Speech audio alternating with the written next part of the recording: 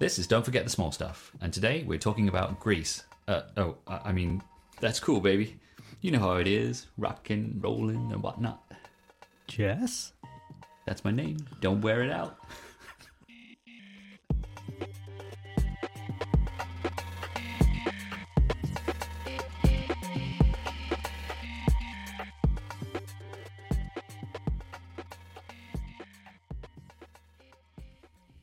Welcome to Don't Forget the Small Stuff, the podcast that celebrates the overlooked and forgotten little moments in films. I'm Jess, and with me today is Andy. I'm here again. And we brought in a ringer for this episode. Griff's here.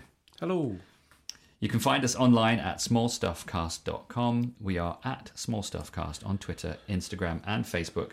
And you can contact us using email at smallstuffcast.com. Our music is by Skeleton King. Find more of Skeleton King's work by following the link in the show notes. Right, chaps. Grease, well, we were 4 when Grease was released. What do you remember of it? Do you have any memories of it from when it was first released? No. I don't probably have memories from when it was released, but I do have memories of my sister, who is 9 years older than me, having the Grease vinyl Amazing soundtrack, which opened up and I think kind of was done like a yearbook. And I think my kind of enjoyment of Grease and knowing the songs comes from the fact she probably played it over and over and over again. So I don't really remember the film, but I do have memories of the music from the film. Yeah. Well, and it's great music. I mean, on the whole, it's great music, right? Are we roughly all in agreement to that? Yeah, I think the songs stand the test of time, and they're still popular now as ever. So I think it might be my favourite soundtrack of any film ever. I said it. Wow. That's quite a statement. Without the music, this film's nothing. It is a musical, so it would just be a cow. It was in the name. I don't remember anything about this movie, by the way. Well, from when it first came out? No. My parents listened to 1960s country music until I was about 13, so I don't even know when I became aware of it, to be honest. And I was then of the age that I thought it was a bit weird as a boy to watch a musical, so I ignored it. And then I was old enough to realise I was an idiot and just watched it. And then I probably watched it like 50 times since. But I think Grease, a bit like last time I was on the podcast, The Great Escape, when Grease was on TV, it was kind of like a big event. It's Grease, it's the musical, it's that big film from 1978. Yeah. So it was kind of a big thing when it was on the TV. And again, probably why we have memories of it and why we watch it. I can't stop watching it. I've got a problem, right? So I watched it a couple of nights ago, and then I watched it again maybe yesterday, or I thought I was just going to watch a little bit of it, and then I watched the whole thing again. I can't stop.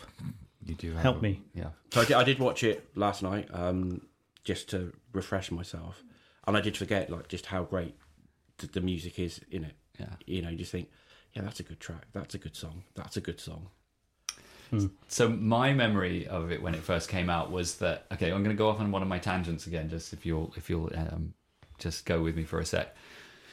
It coincided with my family and my parents and I, taking a holiday in Crete, which is a Greek island.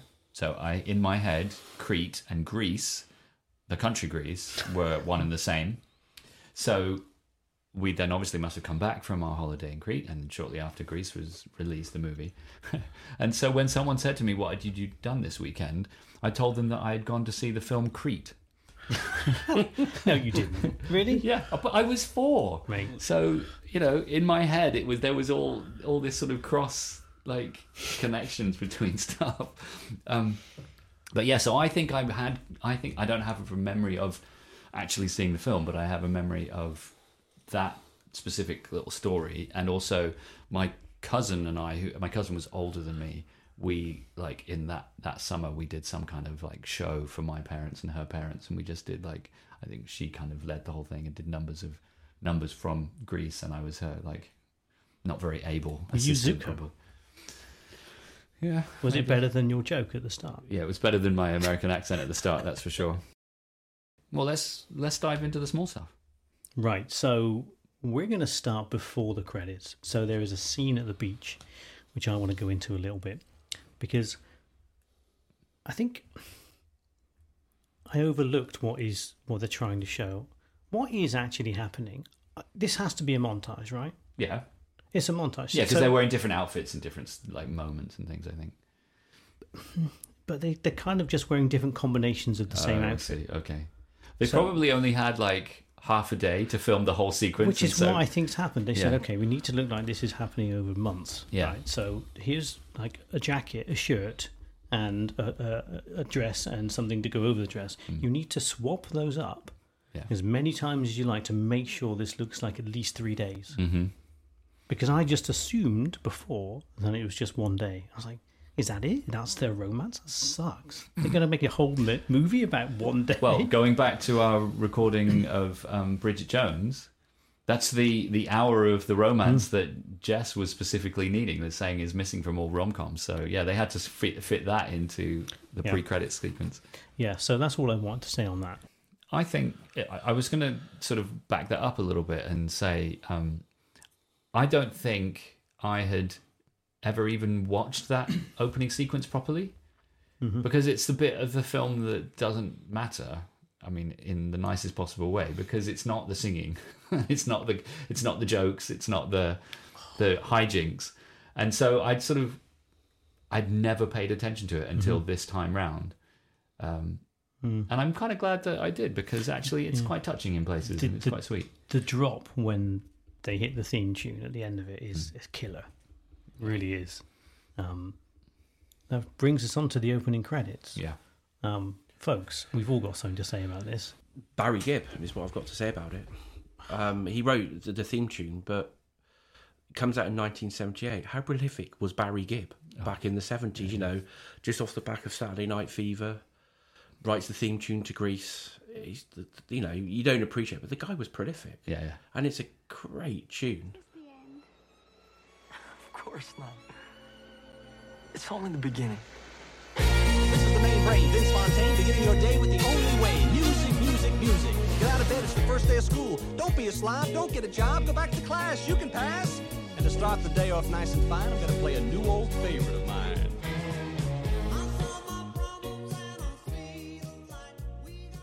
And again, it's something I never appreciated when I first watched it, and probably wasn't for a long time, but no idea like who Frankie Valli was really. No. You know, that and his contribution to music. So it's a little bit weird vocally for Frankie Valli as well. I'm not, by the way, I'm still not sure I fully understand Frankie Valli and his contribution to music. So he was in, I was about to say Frankie Valli in the Four Seasons then. Yeah, well, that was him, right? That's Frankie Valli in the Four Seasons. It's the same For place. some reason I was thinking of hotel chains. I don't know why. No, but you know, Frankie Valli. like the musical Jersey Boys is a hit musical, and that's based around Frankie Valli and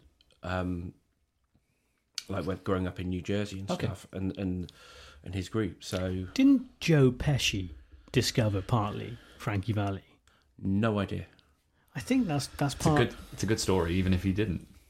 Anyway, look it up, folks. I'm pretty sure. I mean, I went to see Jersey Boys, and I think Joe Pesci is in it, kind of. Anyway, well, that's random. Yeah. So I love the song. It is a bit unusual for it to be a disco song at the beginning of a film made in the 1950s. I think the director didn't like it. I think they were a bit uncomfortable with the tone and the stylistic content of it. So I think I might be actually playing your role this episode, because I'm going to say something negative. I'm sorry. The credits are way too long. It's a whole tune. I was about to say I like it. So boring. What? Well, it is if you don't like the song. No, but I love the song. But I wanted the film to start, and there was, I don't know. There's just something about that animation at the beginning that doesn't work for me. I was going to say it's my favourite. Oh God. No. I think it might be, if not my favourite, the second favourite kind of opening credits, because it's that or Raging Bull. Okay. You mean it's not? It's that or Christmas Vacation, right? Oh, sorry. Yeah, that's a great song. And animation. Yeah, sorry. But on the animation, though, so there's three people it shows. So it starts off with John Travolta as Danny, and then it shows Sandy getting out of bed and being all Cinderella-y. Sleeping Yeah, Beauty, well, I mean, whatever it there's is. animals, deer and birds in her bedroom. And then we get Stockard Channing. Mm-hmm. Yeah, which I thought was a bit weird. I mean, I guess I didn't know she must have been a big deal back then. Yeah. But what's with whoever drew Stockard Channing in the mirror? I would not. I wouldn't stand with that picture. She looks bizarre. She's doing this weird pursing with her lips. Yeah. It's not a good look. I don't like it. Well, so other than that, backs up my point, doesn't it? No, you're wrong. These are fantastic credits with right. a poor representation of Stockard Channing. Then we go to Rydell High, where we kind of meet the mains. Yeah, we see all the main guys for the first time. Jess, I'm going to throw this to you, mate. Yeah, the T-Birds are not likable. They're just... I know they're supposed to be not the heroes of the film, but I don't know. They're supposed to be the people that we relate to immediately. I don't. There's nothing redeeming about them, especially in those early scenes. Maybe I'm missing the point. Maybe I'm too straight-laced and like No. I never like skip class and that kind of stuff like they do. But it just... I'm immediately not connected to them. It's only until later on and you actually see the human side of them. Maybe that's the point. Well, yeah. No, I think you're right. They're not... I don't actually... Kaniki and Danny, I kind of warm to immediately. Sonny and Putsy and the other guy, I don't even know his name. Doody. Right. I never... Yeah. He needed more lines. They're old. I think that's why they're not relatable. They're meant to be high school students, and they're basically in their 30s. Late 20s. So when you kind of you see them, you just now maybe back in 1978 it wasn't like that, but when you look at them now, you think these guys aren't in high school. Yeah. They kind of just look old for high school students. I mean, they do make a reference to them like having to resit classes and stuff because they've flunked them. Maybe they genuinely are that old. They've just been in high school for so long. They've had to redo years over and over again. But it is weird. It's a strange introduction to them. They seem awkward almost in themselves, don't they?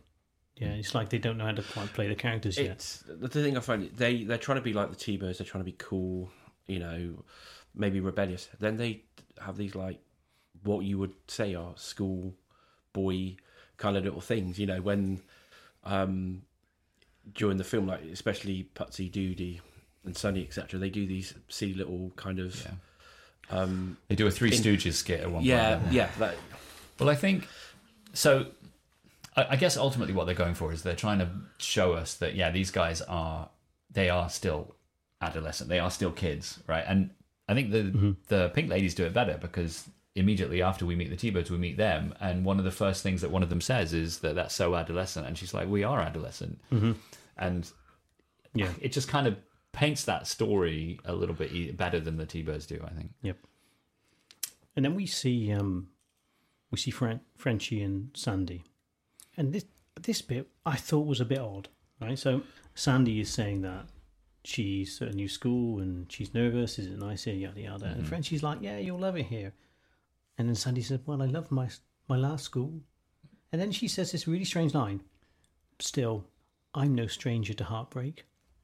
What? And then she looks really like solemn. I was like, ah. And then Frenchie makes a weird joke that I don't get. She kind of looks at her weirdly. I'm like, I don't understand that line. I just don't get it. It doesn't make any sense. It's like she's... Do you think she's preempting the Danny Zuko thing? Like, I'm heartbroken because I think I'm never going to see this guy anymore. Do you think that's it? But they were talking about schools. It's just a real weird kind of tangent to make. It doesn't connect with the school. No, and she's looking, kind of staring into the distance wistfully about this kind of long-lost love. They probably have no time to go into it, but what is Sandy and Frenchie's backstory? How does Frenchie know Sandy? That's a good question. Because Sandy's here for the summer, is that knows Frenchie, and this is going way too deep into it, but then when you look at Frenchie, a member of the Pink Ladies, they know Danny Zuko. Yeah. So surely if she knows Frenchie knows that if they've been speaking, she will know that she's... it's a good point. We don't necessarily... I mean, it's a film, it's a musical, they're not telling that backstory, but I've always wondered, like, how do those two know each other? Yeah.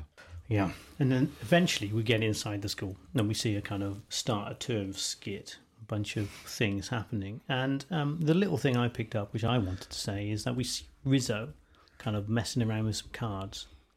I would put money on them being joined together. Oh yeah. You look, they literally look like a concertina of cards. They're like a stunt deck, aren't she's they? kind of ruffling them. Yeah. It's so poor. Yeah, I don't like it. We don't think Stockard Channing was Card a card sharp. shark. Yeah. No, I don't think she is. Card sharp or shark? Isn't it sharp? Right, thought it info. was sharp. I thought it's sharp. The one kind of thing that I noted, it comes in from the first scene when we meet like the T-Birds and the Pink Ladies. Then we get inside the school. It's quite an unruly school. There's just like people pushing each other over. It's like it's quite rough and tumble. I mean, none of us have ever actually been to high school in the States, so we don't know whether that was what it was like. But yeah, and there was a lack of uniform. well, I don't know if that's because that's normal. That's normal. normal. That's that's my lack of knowledge. But So there is a quite nice scene, isn't there, when Sandy's trying to join. Oh, I mean, here's my first day, and the principal has to leave because simply a guy's brushed past another and then immediately start, fighting. rumbling. a tussle. Incidentally, I've looked it up. It can be card sharp or card shark. Okay. The other thing I picked up from when we kind of get into the school and we meet the teachers and stuff like that, Blanche is a terrible secretary. She's the worst. She's terrible. She's the worst at her job. You know, she has the wrong schedule for that semester. She breaks the typewriter. She's playing with the ribbon. It's everywhere. You know, she's probably a lovely lady, but as a secretary, she's not very good at her I'm job. not even sure she's a lovely lady. Honestly. Anyway, we move forward, and thankfully we hit our first song, which is Summer Nights. I'm sure we've all got things to say about this, but Griff, over to you, son. So the song itself, I'm not going to say much about because the song is the song.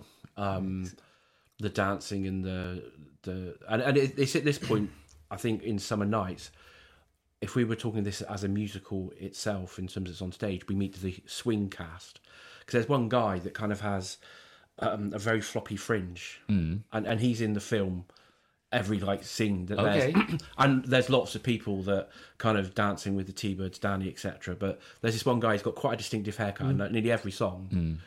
Is he the guy? He's, I know this man. Is he the guy in the green shirt at the end? Yes, that's Charlie Chaplin. Okay. Yeah, but he's just got a distinctive hairstyle, and you just sort of see him. You know, so not that I'm a theatre man at all, but that is the swing cast, I believe, those in the business would. There we are. I did not know that. But yeah, the song itself is the song. But the things that I kind of pick up from the scene and everything around it are the T-Birds are trying to be cool guys, and things like that. And I think it's funny. He's got a water pistol. Yeah, no, I love that.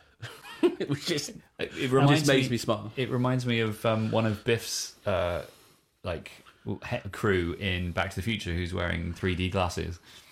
Yeah. Does he go pew pew at one point? I think he might I do. think so. And then a little bit later on, when the Scorpions roll up, and they're like, Nicky gets a knife out, and he gets his little water pistol. It's great. And you may or may weren't going to comment on this, but it's Danny's face and his.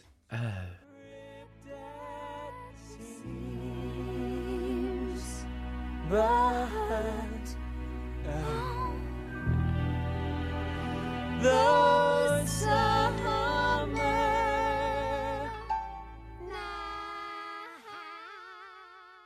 At the end of Summer Nights, it's just like. We'll touch on this, but let's I thought that might be one that you would pick up on. And the other thing I noticed, don't know why, right at the very end when I think they're cutting to the girls, there's just this guy in an apron sat on a bench all on his own. Is that? Yeah, just not. He's not Is it joining in. Eugene? Is it Eugene? No, he's not. He's not. He's not joining in. He's just a guy in an apron. Maybe it's the guy from Fast and the Furious that sits outside I'll the. put money on it. Yeah. Yeah, he's just sat on a bench with an apron on, just like. He's not singing. He's not interacting. He's just sat there. It's almost like a cast member just got lost and sat down. Mm-hmm. Well, it's a good show. Mm-hmm. So, I'm going to go into your point about the I'm going to call them the swing crew, swing cast. The swing. Okay, right. I'm doing that wrong already. Okay. I will be happily corrected by anybody that is into musical theatre and etc. to correct us. But in my limited knowledge of seeing a few musicals, they call it the swing. Okay. So, I have, throughout this entire movie, I find myself looking at the way in which they bring in characters that are in the scene but are not part of the tune into the dance. I think it's hilarious, right? So when you see Summer Nights, there's a guy in the top right of the frame who's just sat there, right? And then slowly he starts to move. And then He starts to wiggle a little bit, doesn't he? He just it's really weird. He's like, okay, now just it would look really strange if you just get up and start dancing. So I want you to just kind of get into it, get moving, and then bang. And it happens so often. You see these the music characters. is taking him over, right? Like he's becoming possessed by the music. The rhythm is going to get you. Yeah. Yeah, so that's funny. And I'm glad you mentioned Green Polo Shirt Guy, because chef's kiss, that guy. Yeah. What a guy. Elite level swing cast. What a guy. But yeah, he just. I think there's others in it, but I just see him. No, lots. he's the main guy, and it must be his hair. But anyway, look, we digress. We're going to move forward to the pep rally. So it's nighttime. There's a fire. They're talking. Coach Calhoun is talking about the team, and we're going to talk about it now. Jess. Yeah, it's one of my favourite lines, and I hope I think I hear it correctly. He, after his whole, we're gonna rip him and shred him and all that kind of stuff, and he says afterwards we're gonna come back and we're gonna ring that victory bell like we always wanted to. Yes. It's just, I mean, it's almost lost because the crowd are kind of cheering at that time, and you don't quite tell what he's saying. But the fact that they've never won a game is not lost on me. I love it so much.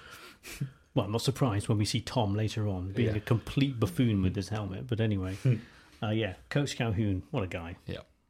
Griff. And there's a few things I kind of noticed in the pep rally. Is one of them, they've obviously got their signs as a pep rally. One of them says "Death to Gladiators." Yeah. That's fair. I guess that's the team they're going to play. I Right? thought it's quite harsh. Saying "death to Gladiators." The other thing, and again, this is picking up on the age thing, is completely kind of not part of the film. But when you see some of the football teams sat on the bench, their hairlines are quite receding. Oh no!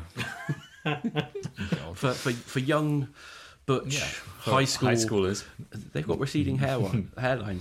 And there's another line I picked up on, and I don't know because the films would have been released very close to each other, but it's when Kaneki turns up in his white car, and I think it's Putsy says, "What a hunk of junk." Mm-hmm. Which just reminded me of that's what Luke says when he sees the Millennium Falcon. He goes, really, "What a hunk of junk." And I thought, ooh. I don't know if it was filmed at the same time or whatever, or it was just a coincidence, or it's a case of they just saw that in Star Wars and they kind of stole that line because Star Wars would have been quite big back then. Perhaps. We'll never know. And I think my final thing from the pep rally scene is Doody, Sonny and Pudsey. Pudsey? He's a bear. Pudsey. They look up to Danny. You can clearly tell that they idolise Danny.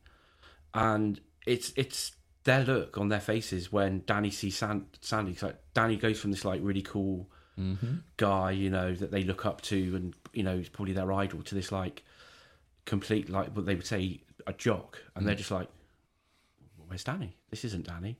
And then when he realises, he's like, he just kind of like he's got an image to uphold. Yeah. Do we think he plays that well, or do we think it's terrible? Who, Travolta? Yeah, when he acts like he realises that he's not being a T-bird. I think it's deliberately done. I think it's deliberate. Oh no, clearly it's. But is it? It's acted well. Yeah, because there's a couple of times when Travolta acts, I don't like it so much. I think it's Travolta acting like he thinks a teenager would act. Yeah, which is difficult. He's like 29 or something. Yeah. When he... So I think, because it comes up a little bit later on, where actually I referenced it, and I can jump ahead of just a little bit, when he's doing the running around the track and he falls, and on the hurdle, and then Sandy runs up to him and he's like all moody and kind of in a huff because his pride has been hurt. I actually think he does that bit really well. Agreed. He looks like my teenage son does when something doesn't quite go his way. He looks kind of upset, doesn't he? Yeah. In a really believable way. Yeah, but in an upset way, like actually he would feel at that moment. I've done something that I know looked really stupid, He's and my pride is hurt. Yeah, exactly. Yeah. So I'm willing to give Travolta the benefit of the doubt, maybe. Yeah, it's But I know what you borderline mean. for me. I'm like, laying it on a bit thick. Anyway, small point from, I say small point, it's not really. I don't understand this part of the movie Right, how long do we think after the start of term this is? Oh, well, she says on the announcement, but I can't remember. It's like She said- at she's- the end yeah. of the week we'll have the pep rally or She something. says, when she does her opening announcement. You might have been distracted by Blanche getting the typewriter. No, thing. that should But be she does probably- say this week is our first pep Yeah. rally. So because presumably the first game of the football season will be that Friday, so it'll be like the Thursday before or even that night. They also mentioned the cheerleader tryouts as well, and then Sandy's a cheerleader. Which explains, because I couldn't understand why she was so bad at it, but that makes sense, right? Yeah, no practice. Yeah, because she clearly does something wrong. Mm-hmm. Next on to one of my favourite scenes. Frenchie mentions to Sandy that, going to have a sleepover. And we get straight into it. Now, one of the things, just before we go into the scene, we see a brief shot outside the house. Gives us a bit of context to the environment.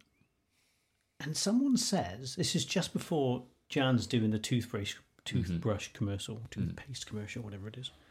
Someone says, "Hey, look, it's Jan," right? That is nobody in that room. The voice is weird. Oh, I see. So the person saying, "Hey, look, it's Jan." Like, because the camera's still outside, and someone says, "Hey, look, it's Jan," and it's like, who's that? I mean, that is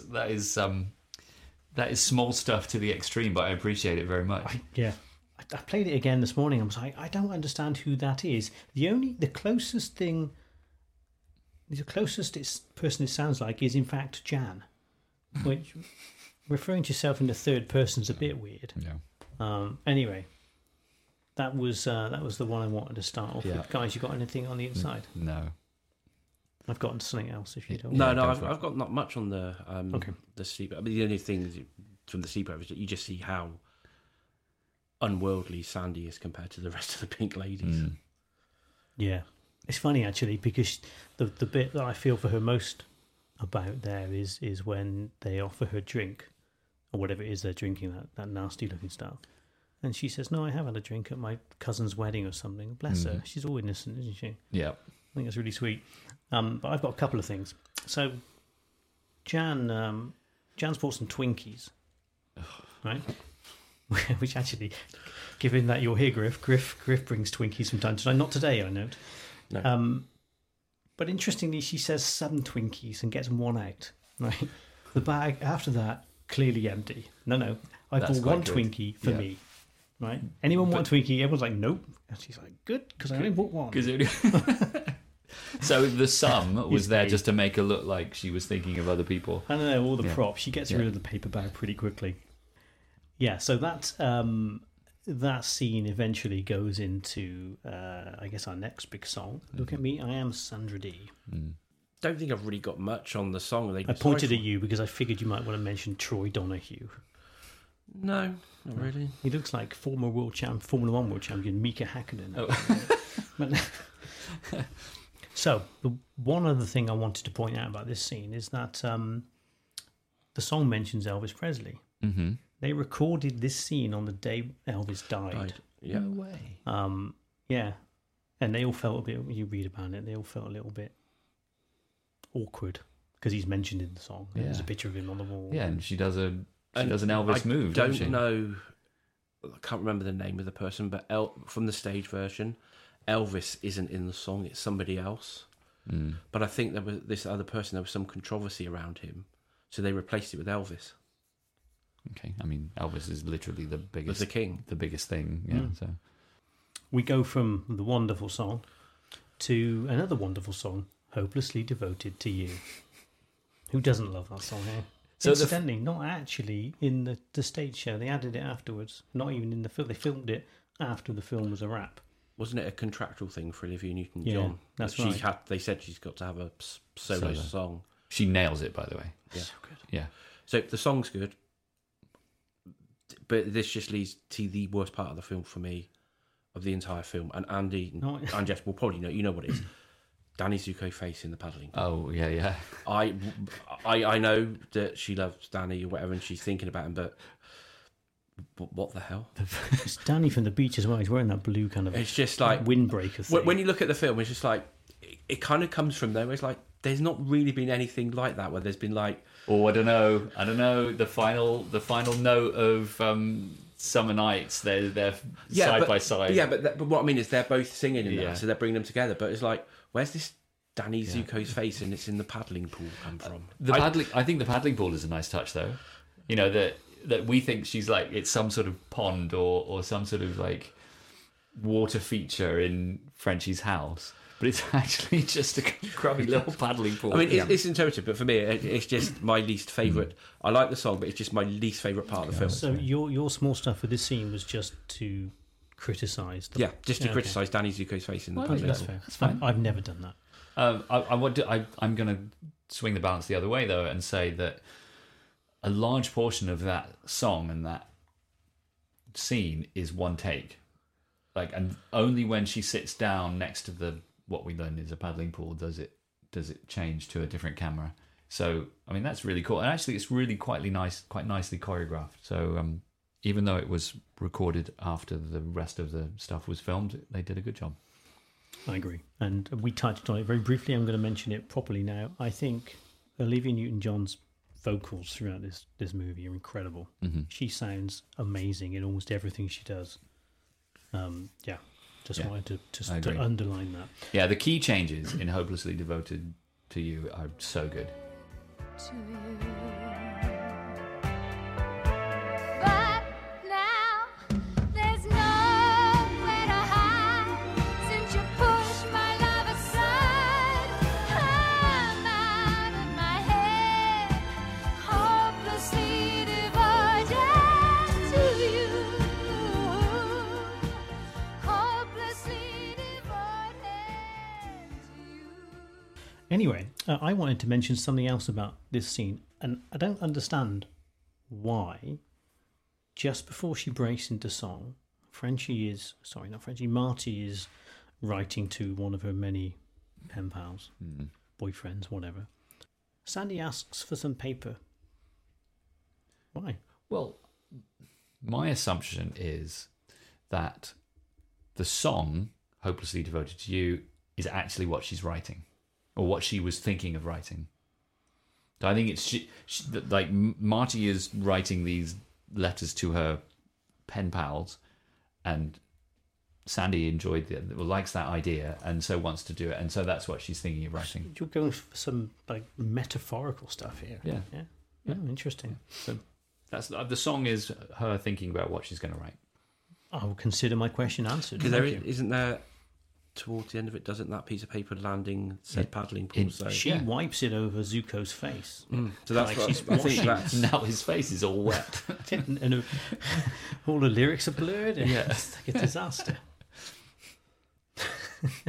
So from here we broadly go to what is essentially the make-out point, and we see Kaniki and Riz in the car.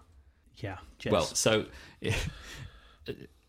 it's right at the beginning of that scene. There's an ad, like a commercial on the radio, and the commercial is for some kind of acne cream or something. But the first line is, "Do you close your eyes when you look in the mirror?" So either that's like a legit ad, in which case, like, bravo ad company, because that's really funny, or it's the makers of Grease making a joke about ads, and if so, bravo Grease production company. Yeah. Thanks for pointing that out. I did pick up on that. The bit I wanted to mention was obviously they're getting a bit steamy under the collar in the car, as you might expect. Riz asks Kaniki if he's got anything, which he looks in his wallet, and unfortunately it's so old it's crumbled into what did he say? dust. This is my 9th grade insurance Seventh, policy. I think. Grade Seventh insurance grade. policy. Then we see this slightly awkward silence where they're not sure what to do, and then Riz just says, oh, whatever, let's just go for it. And then Kaniki goes, boom. But he's kissing her at the same time. It's very clever. So, Yeah. So he's very happy and able to talk whilst well, kissing. it's Kaneki. I mean, he's Yeah. a legend, right? Is this the first time we see Creative Face? No, it's not, is it? We see him earlier. Yeah, we see. We see him he's at the at pep the rally. Yeah, Yes, but it's the first time we see the flames out the back His of his that car. car is the worst. I don't know. The flames come out the back. I'm just saying. It's It's terrible. The other thing, I don't know if you notice on Craterface, why is he keeps his gloves in like a lapel in his leather jacket. like some sort of pilot or something. I was going to make that point. You see it at Thunder Road, like it's the most correct use of what they call epaulets or something. Is that what they're there for? Like you keep your beret in one and your gloves in the other or something? I think so, but I was like, what is that? What's that studded thing on his shoulder? Love that. And he's got his studded driving. That's so good. Great face. He's just a big dork and deep down, isn't he? Yeah. No, he's How old is he, by the way? Yeah. Really old. Honestly. Really old. I mean, that's not Thanks. not quantifying That clarified in things for any me, way that's at all. Okie dokie. So, Best musical number comes next? Grease Lightning. I don't know. It's a question mark more than it was a question rather than a statement. It used to, when I was in my youth, this used to be my favourite. I'm not sure it is anymore because I've got old and sentimental. So I think it probably isn't. It still a might be good the best song. show. He comes down like sitting astride the already revving engine on a crane. If you look closely, you can see the string that's pulling the fan round. Oh, very good. That's good. Now I know it brings on to one of the points that I kind of, whether it's, we see it at the end of the film, obviously, but that scene is about Kenicki's car's in the garage, and they're like going, we can do this car up, we can do it. And John Travolta and to the great opening line, this car is systematic, and all this stuff.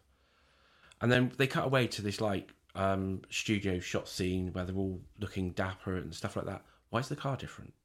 It's not Kenicki's car anymore. And I thought Kenicki's car was meant to be Grease Lightning. Well, it's creative license. I know. It just were they holding Kenicki's car back for the Thunder Road scene? But I've kind of always baffled me. It's like they're meant to be doing Kenicki's car, but why has it come back? But it's not like it's Kenicki's car in a different colour. It's got different. Maybe it's. I'm probably what looking he- too much into it, But You are a little bit. Possibly. I mean, the garage completely changes to a workshop, and they're all wearing spangly outfits. and Danny's got like studs around his. And there was a couple of other things from it. Is if you listen to lyrics, they're quite risque. Oh yeah. know, There's quite a definitely. few moments in this where they say stuff that And- manage to get past the censors. I think. And what's Danny doing with the Kling film? Oh, that was my point. What is the Kling film? He half-heartedly starts to run around the car with cling film and then just throws it away. I have the answer. Go on then. Do you know? Or do you want me to tell you? Well, clearly, Neither of us know. neither of us know. So, He's looking very. He's looking smug. Yeah. thank you. I am actually quite smug. Back in the days, in the 50s, apparently, this sort of rap was sometimes used as protection. Yeah. So there is a So a bit like nod. the rhyme in Days of Old when knights were bold and condoms weren't invented. They tie a sock, but it's not a sock. It's. What are you talking about? You never heard that Don't- rhyme? No, Well, and don't we repeat are it. not. Let's just stop there. Okay. I'm not. You said sock. We got it. Yeah, so they wanted some, and I think in the stage show it's a bit more racy.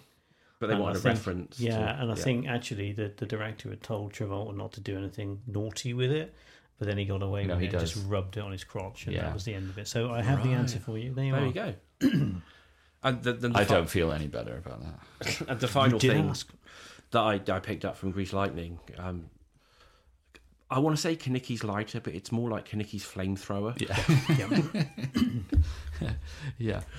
We see it a couple of times during the film, and it is immense. Why? Why? He must have to refill it like every A lot. other day. Yeah. Well, maybe it limits his intake of cigarettes because he's run out. Well, I doubt it. it might put them up, but I don't know because he's basically burnt half of it by the time it's Coach lit. Calhoun does tell Danny to cut down to 2 packs a day. He does, yeah. So we move on, and to one of my favourite locations we're going on to later, Frosty Palace. Okay, so we're inside in Frosty Palace, and we see Sandy and Danny talk again, I think for the first time since their awkward encounter at the pep rally. Yeah, so this is nothing about like the acting or the scene itself. There's just one thing I noticed, and I might completely kind of just been watching the film and like it was subliminally, but there's a Pepsi poster in the background, and there's a girl in the poster really looks like Stockard Channing. So I don't know whether it's her or whether I was just been watching Grease and basically I was seeing Stockard Channing because she had a similar haircut. But I don't know if it was like a deliberate act where... Is she doing the face from the credits? Is it like the same artist? But, yeah, so that's kind of the one thing I noticed from that. I do like Danny's fake laugh in this.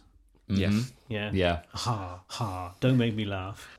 Simple is right. Too bad his brains are in his biceps. Jealous, are you? Jealous? Oh, come on, Sandy. Don't make me laugh. Ha, ha, ha. And what have you ever done? Ha, ha. It's one of the many kind of funny line deliveries by John Travolta. Like even you referenced his "oh" at the end of Summer Nights. There's a few of them like that. He does, doesn't he? So the enunciation on some of the letters and words, it's odd on purpose. You've got to imagine. Yeah. But the ha is particularly amusing.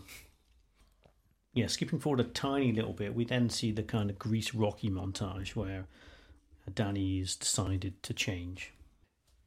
I've heard a number of people recently talk about how at the end of the film, Sandy, it's a bad message because Sandy completely changes who she is to get the man she wants, and it's not a particularly good message for teenage girls. But actually, it goes both ways, doesn't it? Because Danny actually tries to change himself first by doing all this stuff, And he does it again at the end. yeah, exactly. And he says, while you guys were goofing around, I lettered in track. He says, doesn't he? So it is both male and female people try to change themselves to get the person they want. So I guess it comes out even.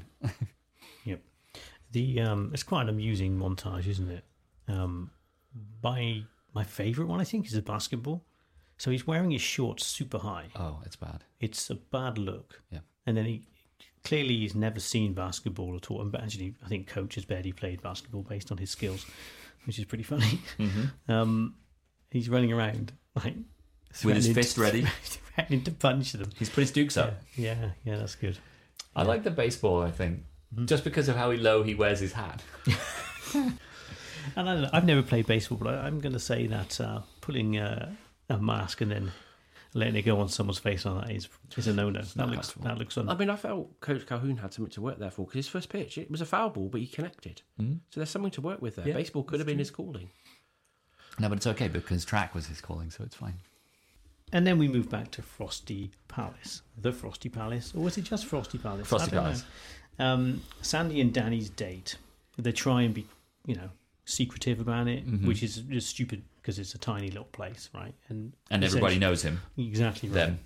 And then, ends up being a bit of a communal table of food and drink, at least. So he orders a lot of food. Yeah. He And wasn't then- ordering much. They So don't eat it. No one eats And their then food. leaves. No one eats their food. It's so irritating, and also doesn't pay. None of them. pay. No, but they leave it to Kaneki, right? Yeah. Because he says at the end that he gets the check. Because I think Riz Because that's when he kind of a bit of a over falling out with Riz and she Yeah, throws it over him. The other thing I was disappointed with, we never got to see the Eskimo pie. Oh. Sounds Yeah, really there's good. like a dog sled something or other as well. Wasn't there? Yeah, it sounded really good, the Eskimo I'm pie. sure American viewers of the film and American listeners will know exactly what a Eskimo pie is, but I can't remember what it is. No. I have heard of it before, though. No, but yeah, I agree. My point again was that they just don't eat their food. Sorry, Really I annoying. stole your point. No, that's okay. Apologies. I've got another one anyway. It's Okay. fine. So everyone's there. Everyone leaves really hastily. And when I say everyone, I mean literally everyone. Yeah, the lights are off by the time. What? Yeah. So you've just brought food out. Obviously, they're condensing time to, move things on a little bit. They got their food 3 minutes before closing time, and they're going to kick them out. If they hadn't left, what do you do? Because you look around and suddenly there's no one there. Everybody is leaving and they're turning the lights off. Anyway, that, thankfully, brings us into the wonderful Beauty School Dropout. Yeah, so lyrically, you've got it's a great song delivered by Frankie Avalon. The one thing I noticed in there, and probably lots of people have seen it, but some of the girls who've got like their silver colours are members of the Pink Ladies. Yep. And also when the angels fly across it, Doody, Putsy, and Sonny, which is that's good. I quite like that little. Strangely, that you don't see floppy hair guy. No. So, of all of the tracks, all of the songs in the film, this is the biggest joke, right? I mean, they got someone with a bit of kudos, right? A bit of bit of gravitas, and then made him sing the most ridiculous song possible, surrounded by the most ridiculous things possible. And it's all self-aware; they know exactly what they're doing, right? Yes, that's correct. He's mean. He's really mean to Frenchie. Like, unpleasant. But in a nice way. No, it's not nice at all. There's a couple of times he's trying to look slightly like menacing, and he's not good at that. Kind of rocking his head and waving his finger at her. And yeah, like the father figure that only Frankie Avalon I could be. like the way they committed to the joke of it. I think it just works really nicely for me. Yep. I hadn't really sort of realised that until this rewatch. I haven't watched this film anywhere near as much as you guys. So I hadn't kind of really realised that it was actually intentionally tongue-in-cheek. And now that I know that it is, I like it a lot. I think he's meant to be like the teen angel type character, isn't he? Yeah. We leave Frankie Avalon behind, and we skip forward to the dance preparation. Yeah. Okay, so we're back in Rydell, and we're all getting ready for the dance. Specifically, the warm-up dance is where we meet the wonderful Vince Fontaine. Yeah, I mean, we go from one legend to another. I mean, come on. Vince Fontaine. I just think you just need to say Vince Fontaine, and that's it. It's just he's just. I love his name. Yeah. It's just everything about it. I mean, he's creepy as hell. And I'm fairly but- certain tries to drug Marty, because I think that's She been did. He tried to. mentioned, He tried to slip aspirin into Yeah. her Yeah. coke. yeah. But also, somehow he's still a legend. I also love that the band is Johnny Casino and the Gamblers. The Gamblers are hilarious. There's like 7 of them, and they're just doing dances, choreographed, but not choreographed very well. No, the kind of They're spin all clap over the thing. place. Yeah. Yeah. So the one thing about the dance off, and it's like National Bandstand. Yeah. It's like the national final. But, I don't get it. but, Just but locals. all the competitors were from Rydell High. Who'd never been on any of the Who'd never heats. been on anything. And they're suddenly... Suddenly it's a national. But I actually think the whole dance thing, that sort of sequence of scenes, is my favourite in the entire film. I just think it's. I think it probably is. I just think it's the whole thing is brilliant. So can I just really briefly use this as an opportunity to talk about Marty? I Yes. think she's my favourite Pink Lady. I think like we talked about Colin Firth's face acting in Bridget Jones last time. We did. I don't know. Actually, I should have looked it up. The actor that plays Marty, her face acting is great. Like a couple of times at the sleepover, she's awesome. And specifically when, what's his name? Vince Fontaine says, "Hey, has everybody here met Marty?" The look on her face is just, she can't quite believe what's happening. She can't process it. And it's just so good. But it's when people sort of say something, she's like, and then she goes, Yeah. and she smiles afterwards. Yeah, I had a huge crush on Marty when I was a kid. When I started watching this film, most of it was because of her, to be honest. I think the other thing about, I think it's when the dance, it might be when the hand jive starts, I think, that Vince Fontaine is cool. You know, he's a great character.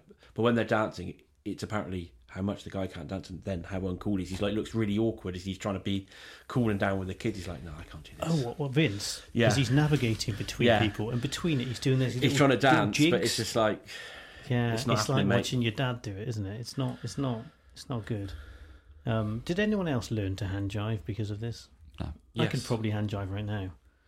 I'm not Please good. don't. I mean, it's not good radio, but The other thing as well, the small thing that I noticed is when I think it's just about to start, Vince Fontaine's entrance when he he at kind the of end, it's at cartwheels the in. end. At the Is end that of after hand Born, jive? is at the end Yeah. of Born to Hand Jive. His Yeah, it is. Yeah, sorry. entrance, he It's not hand cartwheels jive. in, Yeah. Handsprings in. handsprings in, and then catches the mic that is thrown to him. It's fantastic. I wonder how many takes that took. For me, it might be the height of cinema. It might be one of my favourite cinematic moments ever. It's brilliant. Yeah, it's like up there as like one of the scenes and things that I remember the most in films. And I'm not exaggerating. I would completely agree with you. It is iconic. Yeah. It is so good. Vince Fontaine. I know I've kind of jumped ahead, but sort of moving back. The whole hand jive dance scene thing is brilliantly done. It's absolutely, I think it's brilliantly done. It's just so well done. There's just one that I don't like. It's the guy that Sandy pushes past when she goes off in a huff. He's in a brown jacket and he's got his tie undone, and he's really, really going for the hand drive, and his hair's all over the place, and he's got this like really kind of gross face. Is it the face that does this? Yeah. No, he's at the end as well. He's one of the, what do you call them? The swing? Yeah. Especially when the hand drive is coming to its finale. He looks a bit sweaty, and his hair. He's sleazy. Yeah. He's like that kind of moist pink skin look, Yeah. Before we move on, I wanted to make a point about this whole scene. I don't understand, and again, every time I say this, you school me, and I'm like, what an idiot. But I'm going to say it. I don't get why Sonny takes Sandy away. I don't either. I don't understand that at all. There's kind of Cha-Cha's walking around, kind of looking predatory because Kenicky's kind of been. So do you think Cha-Cha has convinced Sonny to? But also, I think Sonny he snuck in like some drinks, some alcohol. He's a bit drunk. So he's a bit drunk. Yeah, but no, I'm kind of with you. There's doesn't not make any sense. He's supposed to be Danny's friend, right? There's not a knowing glance. I mean, we've seen it. We've seen it before, and we've seen it afterwards. How much they rely on Danny. They would seemingly do almost anything for him, and then he shafts him. Yeah, I don't get it. There's no indication that he doesn't like Sandy. It just doesn't make any sense. It's funny because I've not ever really thought about it before. But watching it again, as you do for these things, it's obviously the manoeuvre that gets Cha-Cha in with Danny. But yeah, you're right. It's like, why is it Sonny? It's just a story beat. It could be anybody, right? It could be the. Actually, I don't even know why. Why is it a story beat? It doesn't matter. It makes no difference to anything. If that was Sandy, it makes no difference. Yeah, literally nothing. No, I think it does. Yeah, because that's the catalyst for her to be insecure about their relationship, and okay, maybe because she kind of complains that Danny doesn't. He sort of says, "Oh, we fell together," but he sort of like looks back at Sandy. She's going, and then Cha-Cha's there, and he's like, "Oh, I'll carry on." So do you think she blames him for Sonny being? I don't know. Kidnapping. I don't know if she. I doubt that, but I just think it just makes her compare herself to someone who, in her mind, is cooler, and like fits better with Danny's persona. I think that's the point. If we're looking at it gives her that comparison to make. If we're looking at it deep. He makes no effort to go after Sandy. Yeah, he sort of looks at her and goes, "All right, I've got to keep dancing. I've got to keep dancing." He's a slave to the rhythm. Yeah. The final thing on the whole. The hand jive scene, like obviously we've covered the cool Vince Fontaine's front flip and catching of the microphone. It's when I think that it's kind of showing a TV shot. It's Eugene's reaction to Vince Fontaine. He's like a hysteric. He's a fanboy. Yeah, but it's just he's like a hysteric like girl will be like when you see the Beatles. He's just he's like a fangirl. Yeah, he's just doing that. And that's the other not so light-hearted is.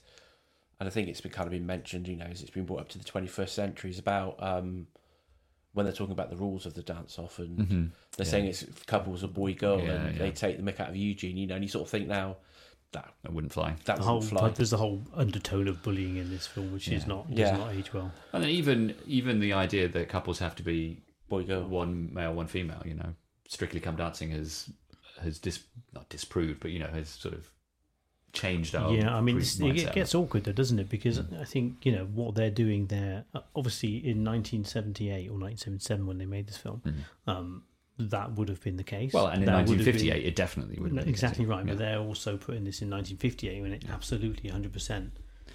It's a bit like what we talked about on Bridget Jones's Diary. The times change. It's what was seen as socially acceptable. Yeah, exactly. I know I said that was probably my final thing, but the other thing that kind of picked up, and when we're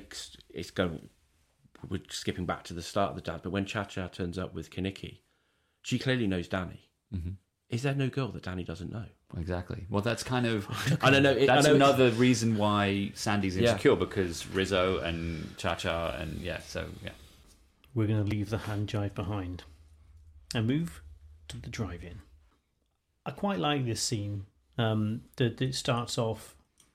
Well, I don't know if it starts off. I'm going to start off with Rizzo in the bathroom. Mm-hmm. Is it Marty? She says. Yeah. Did she say? Yeah, She might be pregnant. Yeah. And then there's that whole scene about the rumor going down The the line of grapevine, cars. basically. It's really good. It's really well done. The choreography of it is great. Yeah, it's a fantastic scene where there's people and it's not quite Chinese whispers because the story is correct by the time it gets to it, but the the rumor gets to Riz at the same time, and at that point Kaniki's heard it, and Rizzo, I hear you're knocked up. You do, huh? Yeah. Boy, good news really travels fast. Why don't you tell me about it? yeah, It's so good. The timing of that scene is great. very, very cleverly Yeah, yeah. shot. I do like It's that. It's what I'd written down as well. It's just how well kind of that message gets passed along the line. It's good. There's another bit when Danny, and I'll come back to this later, but Danny is obviously trying it on with Sandy, and it's pretty funny. I say it's funny, it's sad actually. It's pathetic what he's trying to do, but it's done in an amusing way. And he gives her his ring, whatever that terrible ring is made out of. I don't know. Class ring or something. But he isn't it? can't get it off, so he uses the grease from his hair to lubricate his finger, and that just does the trick. Yeah. That's the other thing. When he does something wrong, he immediately goes to his hair to slick it back to try and look cool. It's like, I've done something wrong, I've got to look cool. Mm-hmm. Grease is the word. Then he sings Sandy, Right. which I always thought was called Stranded at the Drive-In. This is a stupid song. This is the worst song in the movie, right there. Yeah. Two reasons. Firstly, I don't think it's a very good song. Secondly, the lyrics. What does he think? He literally says, "Sandy, you've hurt me real bad. You know it's true." What? When? Which part? Mm-hmm. All she did, amusingly, is left his sin wagon. Yeah. And nearly every time that Sandy's kind of walked away from him, it's been something that he's been the catalyst for. Self-inflicted. Yeah. I don't get it. I think it's, and again, I think there's a couple of things in this film which are probably hangovers from the musical, which have been put in because they're good songs, which perhaps don't quite line up with the direction some of the scenes went in the movie. I'm guessing this is one, I don't know, but it just feels a little bit weird. He's literally blaming her for everything, apparently. When it's so obviously him. Mm-hmm. I haven't got a comment on the song itself, but there's just one thing at the very end of the song. It's the hot dog and the bun. How long is that hot dog doing backflips? Like, it's the longest hot dog ad. Tantalising, because you know what's going to happen. You're just like, is he going to jump this time? Yeah. Nope. This time? But it's also like, was it deliberately done that there's like the hot dog opens itself up for a I don't know hot what you dog mean. to jump in? Probably. I don't, Oh, God. No, we should move on. No. We're not inviting you again. Right. After that, they finally have finished Grease Lightning. They have. The car, and they pull it out of the shop class workshop. And the teacher, right, Miss Murdoch, she is the shop teacher. Yep. Okay, you see her at the beginning when Yeah. Sandy first arrives at school. She is not a good person. If you consider she's there to be a teacher, right? Mm-hmm. She endorses car part theft. Like, she overtly says, "I know that you've stolen the parts to this car." She's got no budget. She wants the best for her kids. She's got no budget in her department. She wants the best for her kids. Yeah. She is fully endorsing them going illegal street racing. She wants I mean, them she's to there. fulfill their destiny. And is there at the street race. She's supporting her kids. Encourage. I think she is perhaps misguided, but I think her heart's in the right place. Is that what you're saying? But I bet the kids love her. Yeah, of course they do. She lets them steal car parts and illegally race their cars. Yes, you get the impression that she might be the head of an organised crime syndicate somewhere. But, yeah, thank you for pointing that out. And with that, we're going to skip over the only song we've got nothing to say about, and that's There Are Worse Things I Could Do. I want to say something about it, though. Yeah, go on, because... No, it's weird, right? And this has got nothing to do with the film. I just wanted to point this out. A couple of weeks ago, I went to an open mic night at my daughter's school, right? It was brilliant. Loads of people went up, played music, most of it like kind of Nirvana and the kind of stuff you'd imagine like teenagers want to play. One girl got up and sang "There Are Worse Things I Could Do" on her own. It's really weird, Fair right? play. Fair play. It was brilliant as well. Anyway. Well, yeah, we could skip over this, but as you quite rightly pointed out, it's probably the only song we don't have anything to say about, so I'm going to say it. It's probably the song with the most heart in the whole film. It might potentially be the best song in the film. Might not be the most catchy or the most, thrilling or whatever, but in terms of what it actually means, it's heartfelt, and like for her character, it's important. So when you look at her character, yeah, it's actually quite a reflective song. Like she happily ridiculed Sandy, and and when you go back to when she introduces Sandy to Danny at the pep rally, it's a deliberate act because like they shoot each other a look. She's grinning. She's horrible. I've done this on purpose. Yeah. And you're right. She's quite.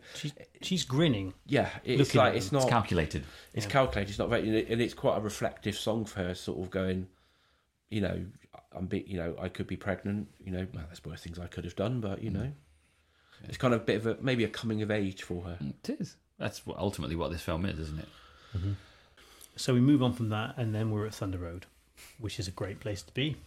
So I've got one thing to say about Thunder Road. It's in Terminator 2.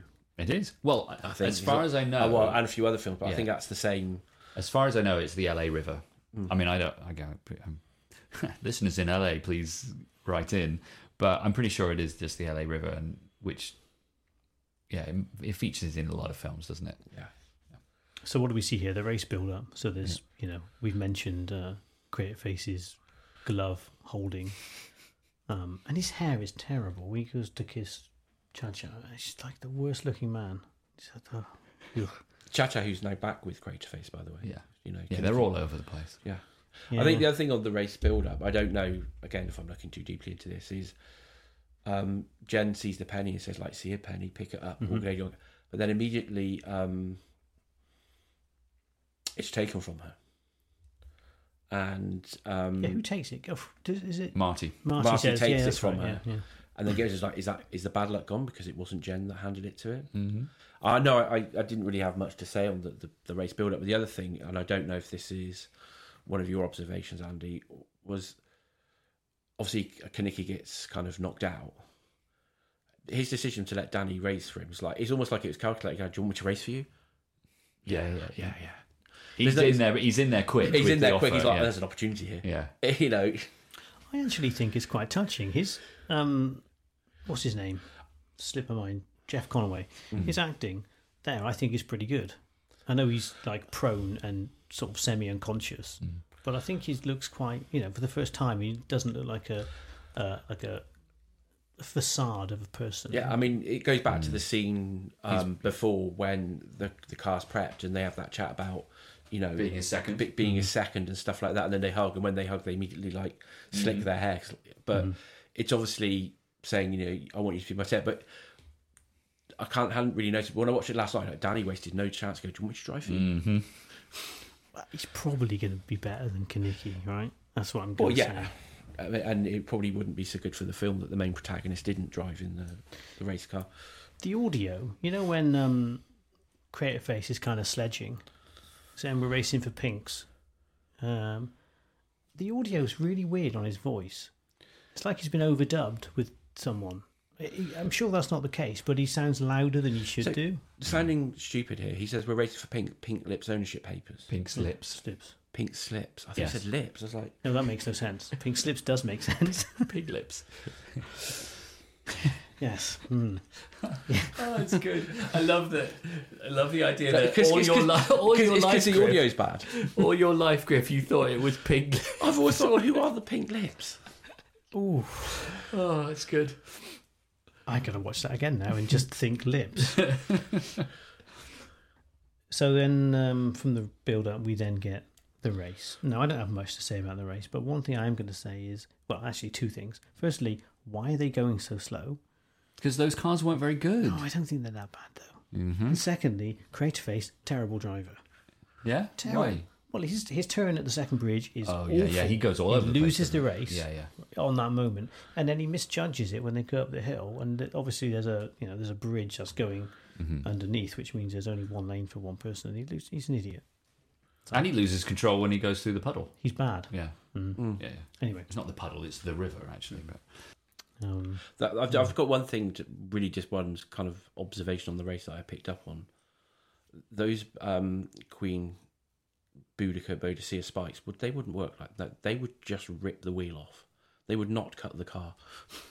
I don't know. It appears to be made of tin foil, so maybe it would. And cling film. As soon as he tried to get that into the car, that it would have just ripped the spike off. There's no way they would have done. Well, it does. The second spike it wouldn't have made for such a good scene and trying to damage the car. But I was just like that wouldn't work. And he's such a bad villain. He's like laughing whilst he's doing it. It's the worst. I just wanted to mention, so it's after the race when Sandy's on the bank of the river, and she realizes that she can change. She can try to be a different version of herself, right?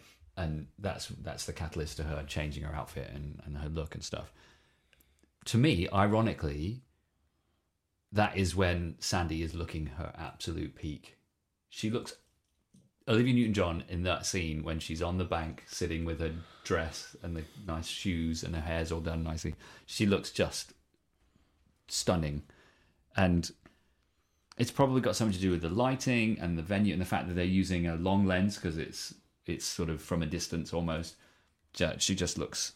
I can see why your dad was a fan, Andy. My dad was a fan. Okay, so we're done with the race. Mm-hmm. And we're going to skip forward all the way to the carnival at the end. I think just before we get there, and it's kind of something I put in late, really, so apologies. I think it's when the principal's doing the announcement and saying, you're going to be doing this, that, and the other. Farewell announcement. And it gets to the end. You see that Judy, Sonny, and Putsy, they live for the T-Birds, and they're like, they've almost got like, I don't know what I'm going to do now. Yeah. Because now what? Now school's finished, what are we going to do? And they just look like crestfallen. They're starting to look a little bit crestfallen. Is it ironically their best acting? Possibly. Right, I'm now moving to the carnival. Yeah. It appears to be... So I'm assuming it's at the school. Yes. Mm-hmm. And there's a shot of the students coming out of the school going down some sort of staircase onto the fields where the carnival is. I think that's the stand for the football field. Well, it doesn't look anything like the stand where Summer Nights is sung. And the school looks completely different from the school of Summer Nights. It's made out of brick, whereas in Summer Nights it's like white stone. This is true. So something happened. But it's not in the same location. Anyway, that's all. I'm sure, this isn't the sort of podcast for this. We don't do a lot of in-depth research for this podcast, but I'm sure there are resources out there that will go into detail about whether it was the same location or not. But anyway, this is not that place. Okay.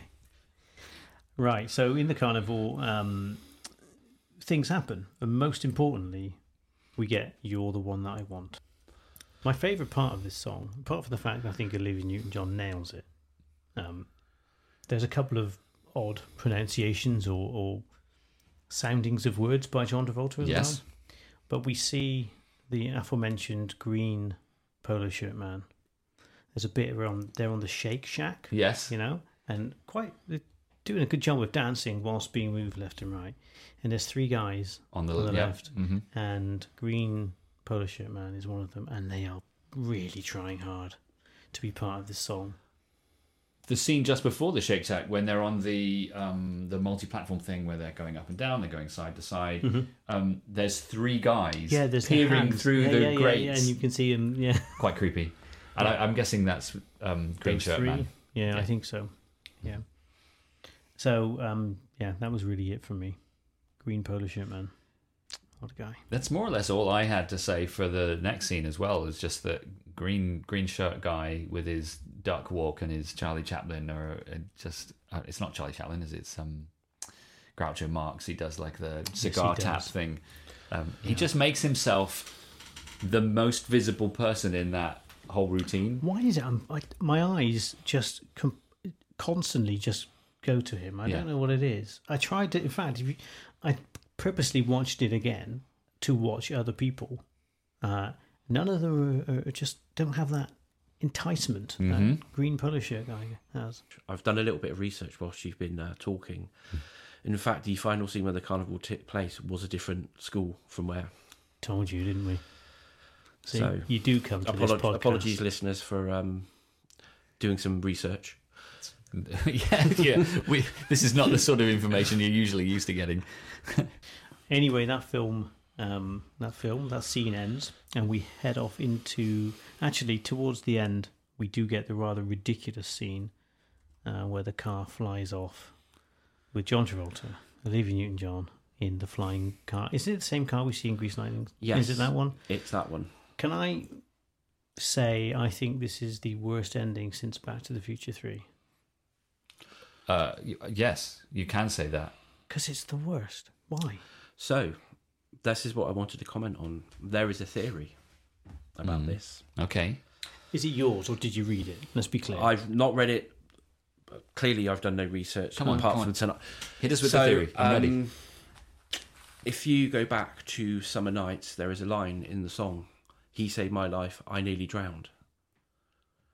The theory is Sandy actually drowned, and the entirety of Grease is a dream of hers, and the car is her trip to heaven. Oh, that's such nonsense. So honestly, it's the same theory for Top Gun Maverick, because they say that about Top Gun Maverick, that Maverick actually dies in the high-speed crash, and the rest of Top Gun Maverick is like a pre-death sort of fever dream type thing. It's hogwash.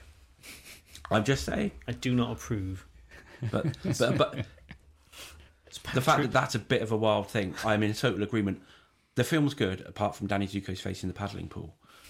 Why do you need to do that? Why does the car need to take off and they just drive off? I can only assume, and again, I'm giving it a pass because I haven't seen it. Maybe this happens in the musical. Oh, what, a flying car in a musical? Well, no, but you know, In the 70s. we've never seen that. Have I we? mean, come on, Chitty Chitty Bang Bang was a bit of a breakthrough in the 2000s where they got the car flying. I can't see them doing it. Come on, it just needs to be like kind of. They just need to suggest it's happening on stage, don't they? That's all they need to do. And they might have just thought, oh, you know what, we've got the technology to make this look slightly cool. They were wrong because it looks stupid, but maybe they thought they could. And with that, we're out. We're done with this. We'll take a break and we'll go back for the categories in a sec.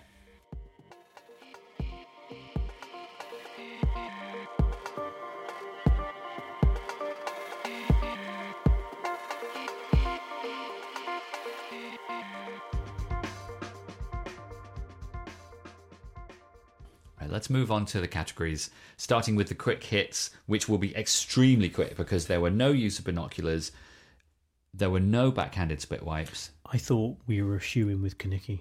I did think so too. Yeah. There was several times I'm thinking this would be better if you did it. Yeah. Nobody died. Nobody talked about dying. Oh, actually, maybe apart from Sandy drowning. All along. Yeah. So The fan theory. I think that wins by default. Andy's hat. Right. Okay. So the easy answer here is Coach's hat. Right. Yeah. The red. It's a good hat, but no. I wanted something better. So this is a pretty deep cut, right? There is some guy in the background. He's not part of the swing. I'm going to keep using that. It probably means something really rude. He's not part of the swing, so he's not part of the dance troupe. I think he's just getting off or getting on a ride just as he starts singing "We Go Together," and he's wearing an old-time doughboy sailor's hat. Okay, that is a That deep guy. cut. That's a deep. I'm slightly disappointed you didn't choose the hat on top of the That was stupid. papier-mâché giant Rydell. Yeah. Well, I did also think you might mention the hair, the silver sparkly hair roller curler things that the women are wearing for beauty school dropout. I don't think that's a hat though. No, but it's Headpiece. Headpiece. There you go. Is there an honorary mention to Danny Zuko's? I know you've said it before, but his hat wearing in the baseball scene. I mean, got to have an honourable mention in the hat section. Yeah, good point. Anyway, The hat section. doughboy hat wins. Excellent. All right, let's visit Audio Corner. So one of my nominations is it's in Born to Hand Jive, and it's just before they kind of it's the drum break basically. Yeah.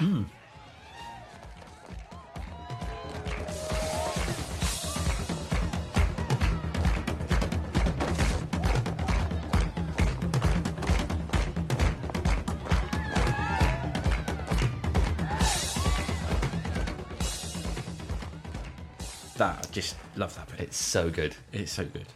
Drum breaks are always a good. Yeah.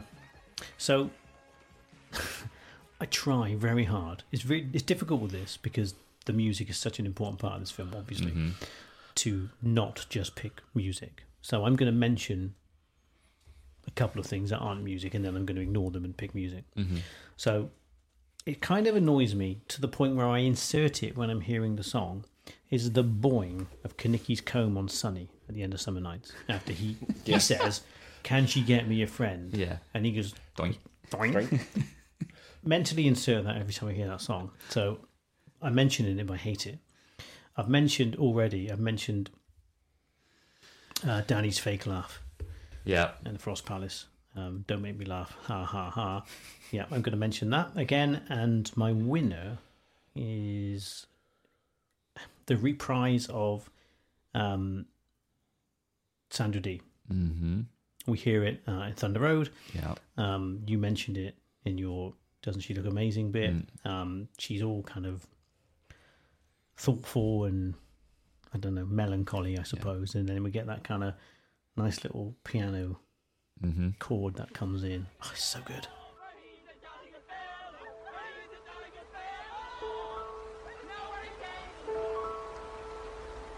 Look at me, there has to be something more than what they see. Wholesome and pure, oh so scared and unsure. A poor man's It's so good. Anyway, it's that. So the kind of reprise of "Look at Me, I'm Sandra Dee." Yeah. So I'm going to jump out of Audio Corner just to go back to that scene again, because I forgot to mention earlier. Another great thing about it is, like, you're right. She's really pensive, really thoughtful, and then when she makes the decision to, "This must be something I can do about this," she's so happy. It's like the happiest we've seen her. She's like, "Yeah, I can do something about this." But she's so controlled, isn't she? She just says, "Look, Frenchie, can I go back to your place? I know how to be happy." That's brilliant. Brilliant. So Audio Corner, I mean, I think I'm with you on the it's so hard not to pick something musical. Like, the songs are all so good. So I think just the opening song, Grease, is just, it's brilliant.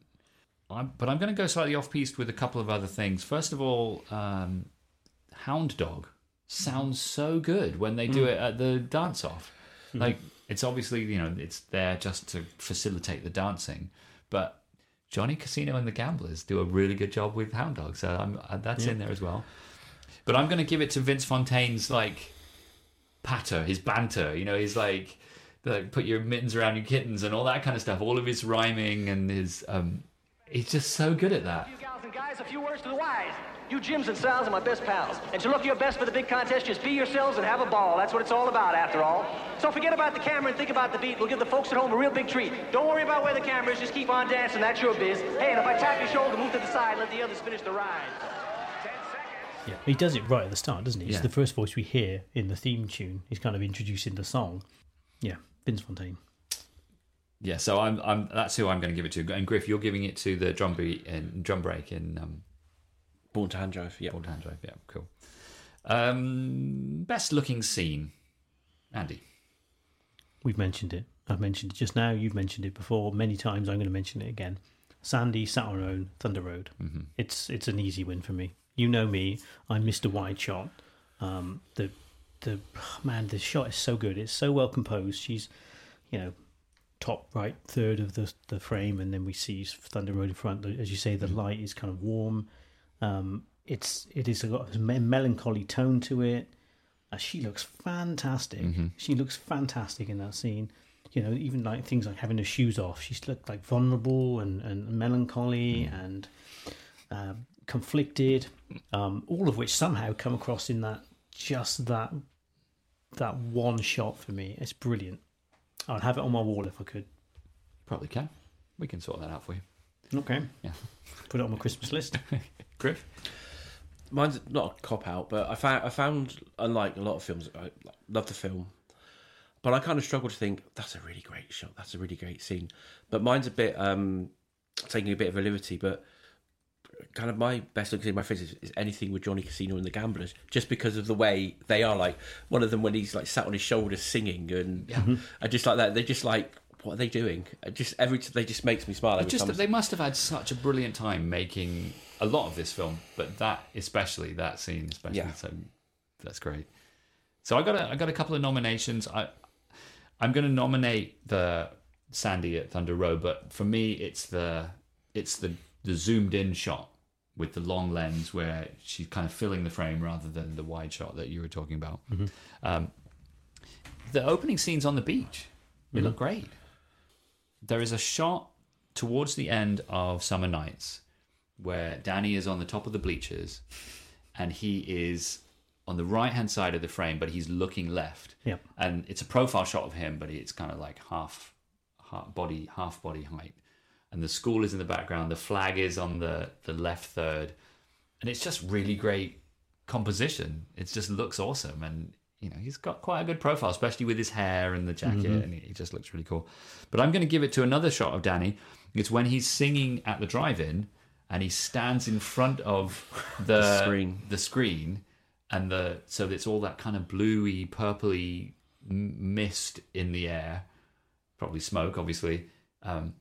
With the cinema lights or the actual projection going through them, and he is silhouetted against that projection light. Projection light is so good. So that's my winner. Good champ. Okay, I've got high hopes for this. The Monsieur Mendel Award for our favourite incidental character. Griff, I'm going to start with you. So I have kind of two, and I think they would class as incidental. Well, maybe three actually. There's Eugene. Yep. There is Vince Fontaine. Yep. And there is, as we've now called him, Green Polo Shirt Guy. Yes. But I think he is an incidental character, and he's there for like 1 3 no, it's Vince Fontaine. He's got a small part, but he makes a massive impact. Yeah. Yeah. So for me, it's Vince. Yeah. I'm not sure I can pick anyone else other than Vince, to be honest. The other one I had down was Patty Simcox. I like Patty Simcox a lot. I feel sorry for her. She's very enthusiastic. Yeah, she's trying so hard to be liked. Actually, did kind of fade out of the film a little bit. You know, she was there. Yeah. At the beginning, Summer Night, she was there. You know, there was a big thing actually when Rizzo singing. There's one thing. It says Patty Simcox for Carnival Queen, I think. But you don't see much of her after the dance. No. Maybe that just the. Maybe she didn't make Carnival Queen. Yeah. Poor girl. Anyway, so I don't think I can pick anyone other than Vince Fontaine. I feel like that's cheating a little bit, but he's like a beacon of brilliance. But he's so good, and he is incidental. Oh yeah, he didn't need to be that good. No, actually he didn't. He could have just been. The other person I wanted to say, no, they're not really incidental, but I think they're brilliant. Is Coach Calhoun. I love Coach. Yeah. So I've got Calhoun. Yeah. Sid Caesar, he was quite... Sid Caesar's a big deal. Yeah, a big deal. Yeah. So I've got two names written down. I've got Coach Calhoun and Vince Fontaine. My favourite part that Coach plays is when they're going through the rules. We mentioned it earlier, going through the rules of the dance. And he says, let's keep it clean. Keep it clean, kids. And then it's like he says it again, but he really means it. He's like, no, come on, let's keep it clean. It's brilliant acting. He's excellent. Well, yeah, Sid Caesar. He's the guy. I mean, I go back to it because I said it earlier, but the one about ringing the victory bell like we always wanted to is just epic. And then when he's teaching Danny the sports is just great. So yeah, I love Coach Calhoun, but it's got to be Vince Fontaine. Bang for your buck. There's no one even comes close. I almost feel like we need to rename the category. I'm not suggesting we do, but he's so brilliantly incidental. Yeah. Maybe he's not quite incidental enough. It's not my podcast, but I think you can't go wrong with the Vince Fontaine Award for the. The Vince Fontaine Award sounds really cool as well. It sounds cool. I'd want to win that. Anyway, that's for that's for the admin to decide. Yeah, I'm telling you now, it's not changing. Okay. Sorry, Vince. Because you got to think back, Andy. Think back to Casino Royale. Oh no, it was even more obvious who was our favourite incidental character. Yeah, no, I agree. All right, let's move on to best location. As always, there's quite often a bit of an overlap with best looking scene and best location, but I think there's enough difference that we can keep separating them. So, what do you got, Anne? I'm going to mention Thunder Road because it's great. Mm-hmm. It looks good in everything every time we see it, it looks fantastic. But actually, I'm going to pick Frosty Palace. I love Frosty Palace. Mm-hmm. I want to be in Frosty Palace. Yeah. We didn't really have a culture. Clearly, we weren't born in the 50s. But even so, we never had a culture of malt shops here in the UK. They just look like great fun. Mm-hmm. And they look like they're having a blast. No one's got a mobile phone. They're all talking to each other or trying to avoid each other. And it looks like fun. There's a jukebox. Yeah. I pine for malt shops. Yeah. And specifically Frosty Palace. Well, I'm exactly the same. I've got the same things written down: Thunder Road, and which we've already talked about, and the Frosty Palace. Sorry, Frosty Palace. It's. You said it. You would want to be there. Like I would like to go there, and buy a milkshake and just hang out. And like you said, in the UK we never really had that culture of that. No, for worse, I would say. Agreed. I would say when I watched it when I was younger, you wanted to go to a Frosty Palace. Is this now where I can drop my completely pointless Frosty Palace little nugget in? It's for I you don't to know. decide. You're asking us a question. Yeah. Why So- not? No, it's not. Who's the obviously the waitress in Frosty Palace was I knew the answer should have been no. John Travolta's sister. What? Wait, what? The waitress in Frosty Palace, I think it's Val, isn't it? The one that is like cleaning up when Frenchie is doing Beauty School Dropout? No, that's not her. Oh, She's okay. the owner. It's Okay. one of the waitresses when we see her actually when they're watching the dance off on TV. But yeah, Okay. she's one of the waitresses is John Travolta's sister. Okay, cool. There's a reason Griff's not on the podcast more. He's blown my closing Oh, don't worry, credit. I've got No, the Olivia no. Newton-John one I'm saving till the end. Okay, no. well, right, good. Don't get excited, listeners, because it's not. So, Specifically, don't get excited about the closing credits because you just heard it. do you have a best location? It's the same. It's Frosty Palace. Okay, Yeah. good. So actually, we could potentially rename the best location to the Frosty Palace Award. Doesn't have the We same probably- ring as the we probably Vince won't. Fontaine. Shut up about Vince Fontaine. What souvenir would you take from this film? I really struggled with this. I'm waiting. I'm really struggling with basically waiting for Andy to say his, and then I'm going to say, "Oh yeah, that's a good one." I'm going to do. I'm kind of really struggling because there's obvious choices like a T-Bird jacket or a Pink Lady's jacket, but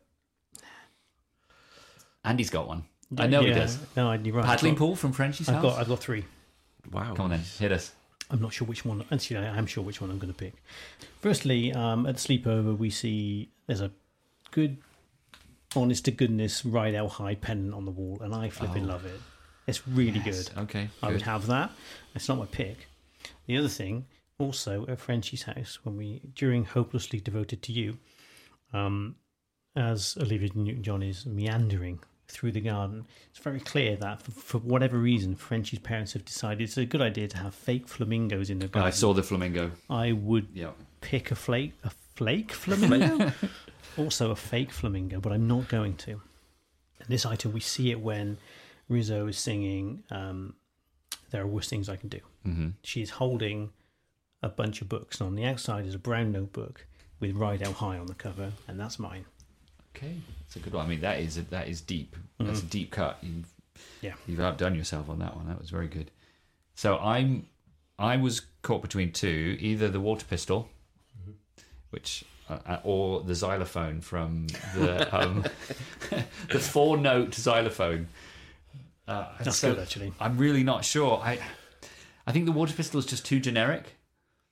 And You can buy them for like 7 pence, can't you? If we're imagining our basic, what is essentially our memorabilia room in our pretend houses, I think having the head teacher's, the principal's xylophone in there would be great, and you could do use it yeah. every time you answer the phone. Yeah. Don't say anything. Do that first. Yeah.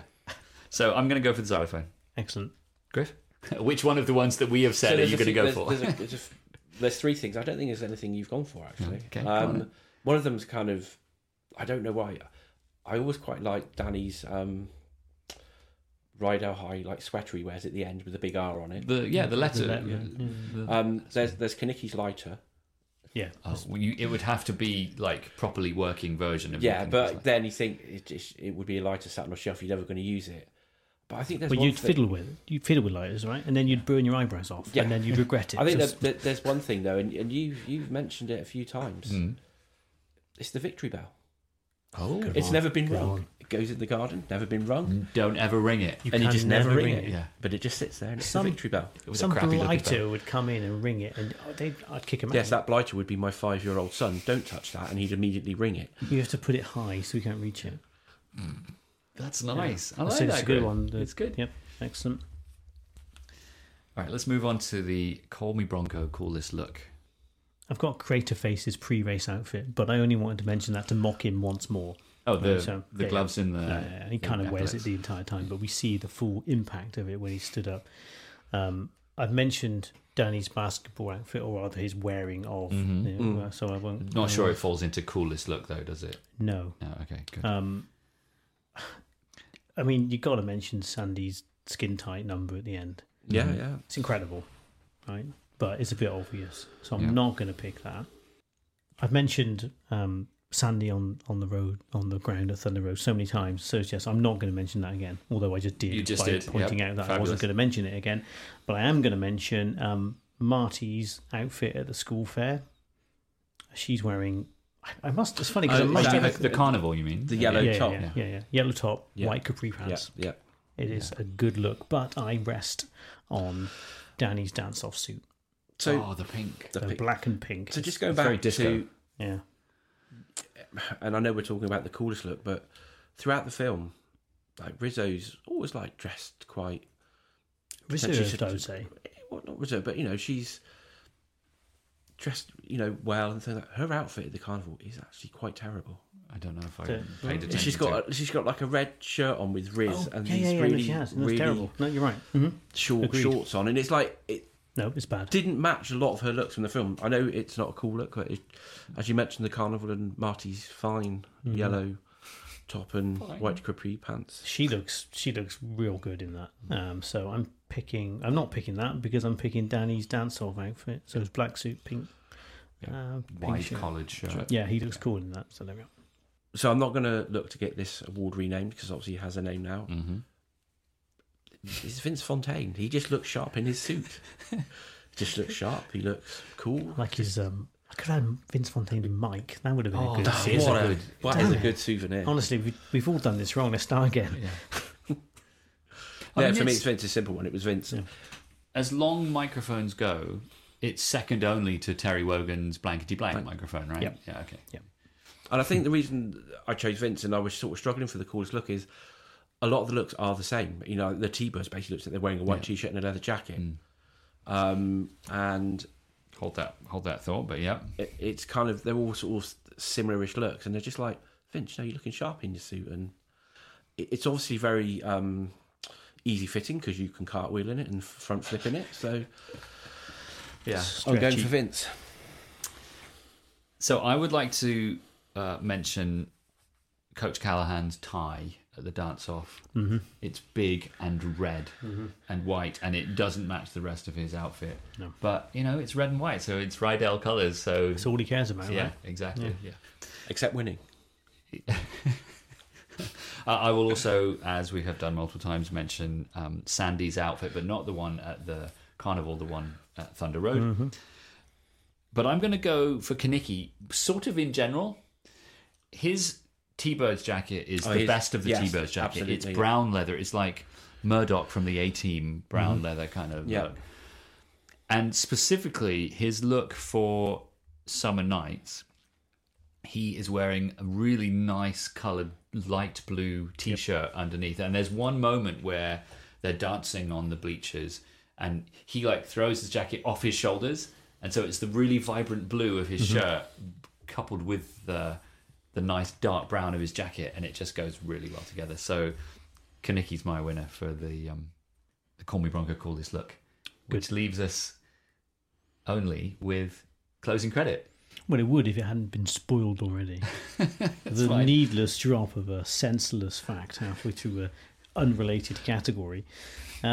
Yes, as has been mentioned, there is a cast member simply billed as waitress, and that is Ellen Travolta, who is John Travolta's sister.